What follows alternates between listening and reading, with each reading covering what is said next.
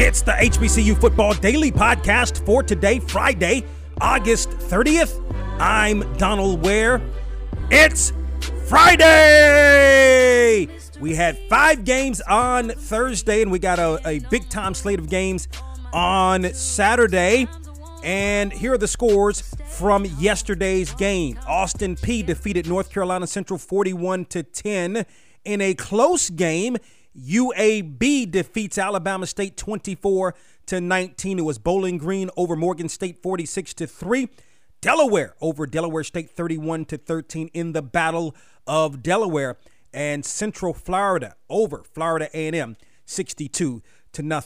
After this timeout and a word from our sponsor, Blue Cross Blue Shield of North Carolina, I'm going to break down all 5 games, give you my thoughts on all 5 games that were played on Thursday as you're locked into the HBCU Football Daily Podcast on the Box to Row Sports Network. You've all gone the extra mile to revise this. We're in great shape for the client meeting. Thank you all. You're here for others. The urgent care is closed. Should we go to the ER? You know what? I know what to do. We're here for you. That is a little bit higher than normal, but medically, it's not a fever. Oh, good. That's a relief. Have a great day, sweetheart. Thanks, Mom. The client loved it. We're approved to move forward. Great job, everyone. Live fearless, North Carolina. It's Donald Ware, hosted from the Press Box to Press Row. The biggest names are guests on Box to Row. That is the voice of Kevin Durant. Oh, yeah, well, I'm just, trying to get better every single day. We've been through a lot as a team, and I enjoy playing with a great group of guys. Hey, this is Ronda Rousey. This is Michael Vick. Hi, this is Layla Ali. Hey, what's up, everybody? This is Skylar Diggins. Hey, it's Alex Morgan with the U.S. Women's Soccer Team. I'm talking about none other than Serena Williams. Oh, thank you very much. Thank you. That was definitely one of the better matches I've ever played. I've had it just like that. I was really focused, and I was really ready and serious and just really, excited. Missed any of these interviews? Then check us out online at www.boxtorow.com. That's from the Press Box to Press Row, real, relevant radio.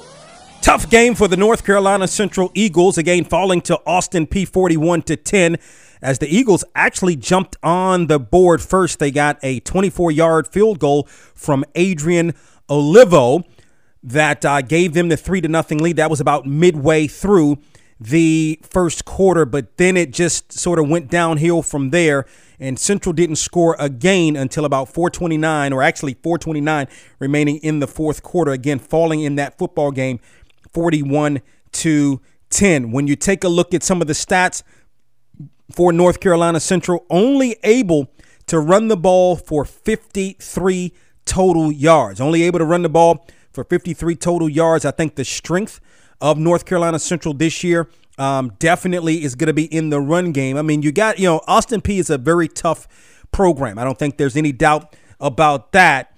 But when you look at Isaiah Totten, he carries the ball 8 times for a net of just 5 yards in the football game. We mentioned the fact that Micah Zanders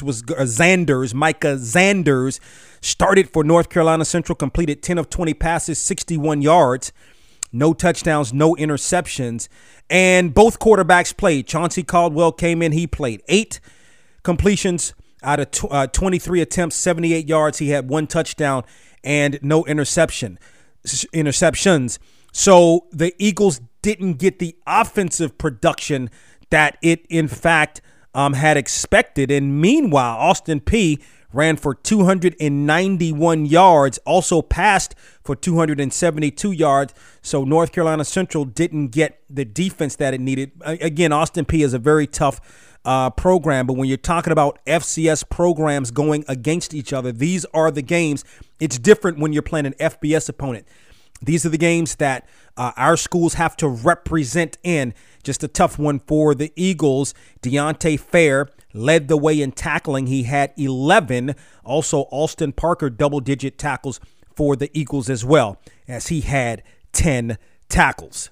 Alabama State falling to UAB 24-19, over 39,000 there at Legion Field in Birmingham.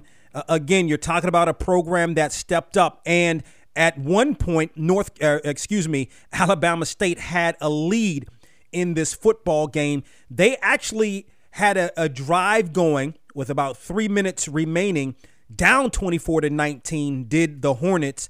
And unfortunately, an interception by the Hornets sealed the deal on an otherwise solid game for Kadarius Davis, the quarterback. Completed 18 of 31 passes, 112 yards, 2 touchdowns, and that lone interception.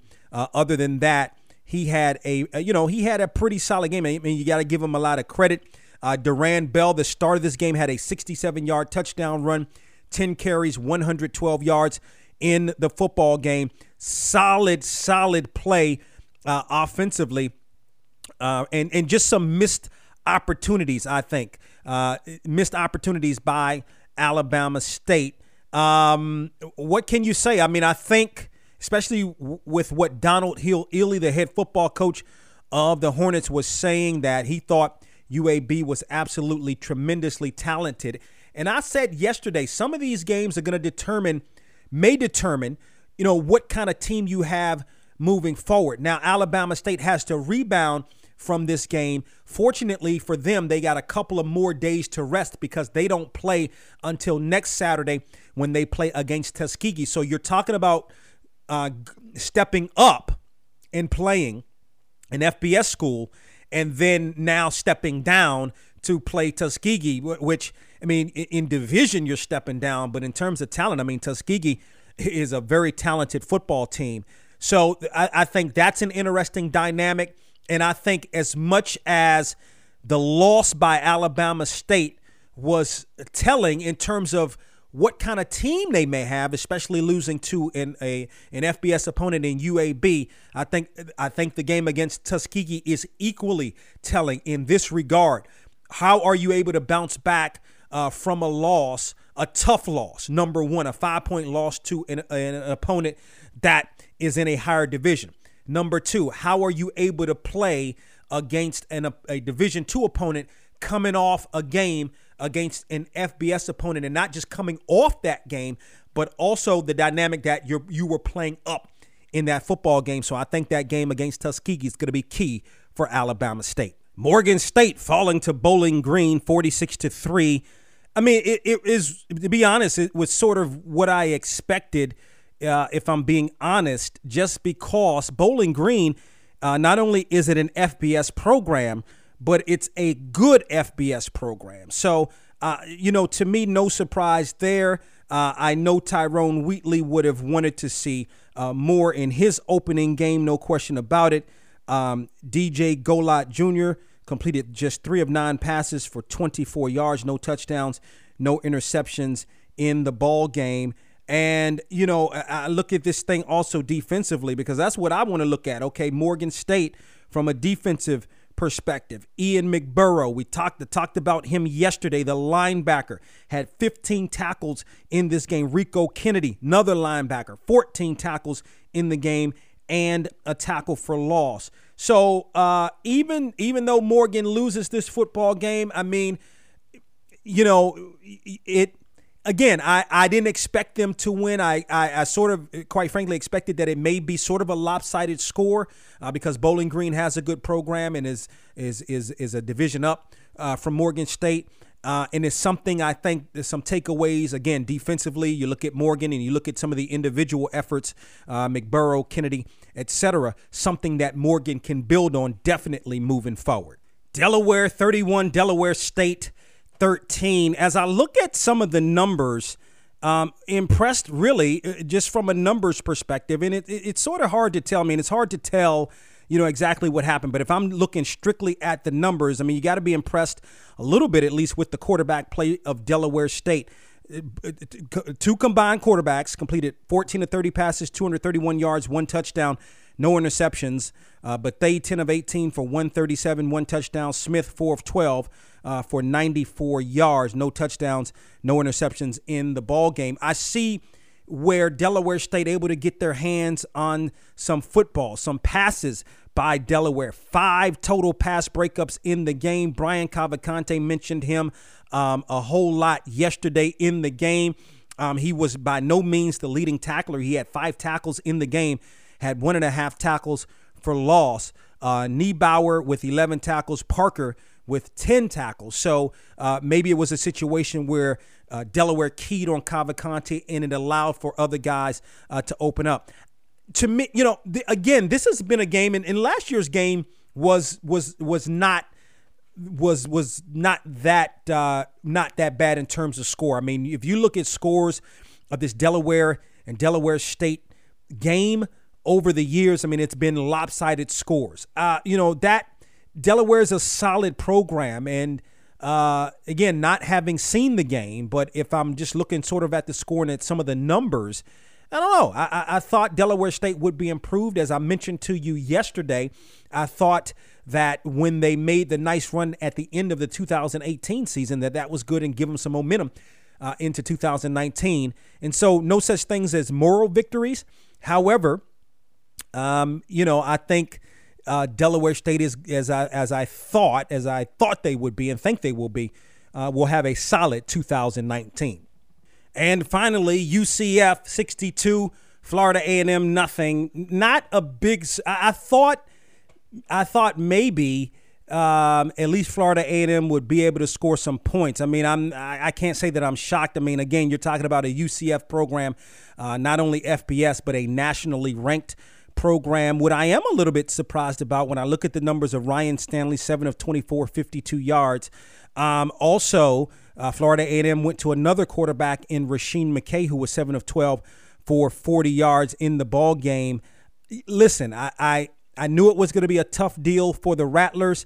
I'm a little bit concerned. I don't know all the particulars for McKay coming into the ball game. I don't know if they just wanted to see McKay play, if Stanley was struggling. But I know I talked about this. I've talked about this on the show, that I think Ryan Stanley is an elite level quarterback in the MEAC. I don't think he and Willie Simmons were necessarily on the same page all the time last year. But I thought because they had a year under their belt, but who knows? I mean, we'll see. Definitely a tough loss. I mean, what can you say? I mean, you're talking about a UCF program that's one of the best in the country, and they did what they were supposed to do, handle an FCS program in the manner in which they did. So that's a wrap-up of the games on Thursday. That's a wrap-up of today's HBCU Football Daily Podcast. We got a slew of games on the weekend. Log on to our website at boxtorow.com, and you can click to look at the scoreboard for the games that have been played and then also for the upcoming games on tomorrow. Don't forget, on the weekend edition From the Press Box to Press Row, we're going to be joined by Robert Brazile, Pro Football Hall of Famer Robert Brazile, going to join us on the program. Also, on the weekend edition of From the Press Box to Press Row, Deshaun Waller, running back for Alcorn State, going to join us on the program. And I'm going to talk about the piece that I did for USA Today with respect to the top 100 pro players, football players that played at HBCUs. So you don't want to miss that. We're going to be back on Tuesday. I'll see you guys back here on Tuesday. Monday, of course, is Labor Day.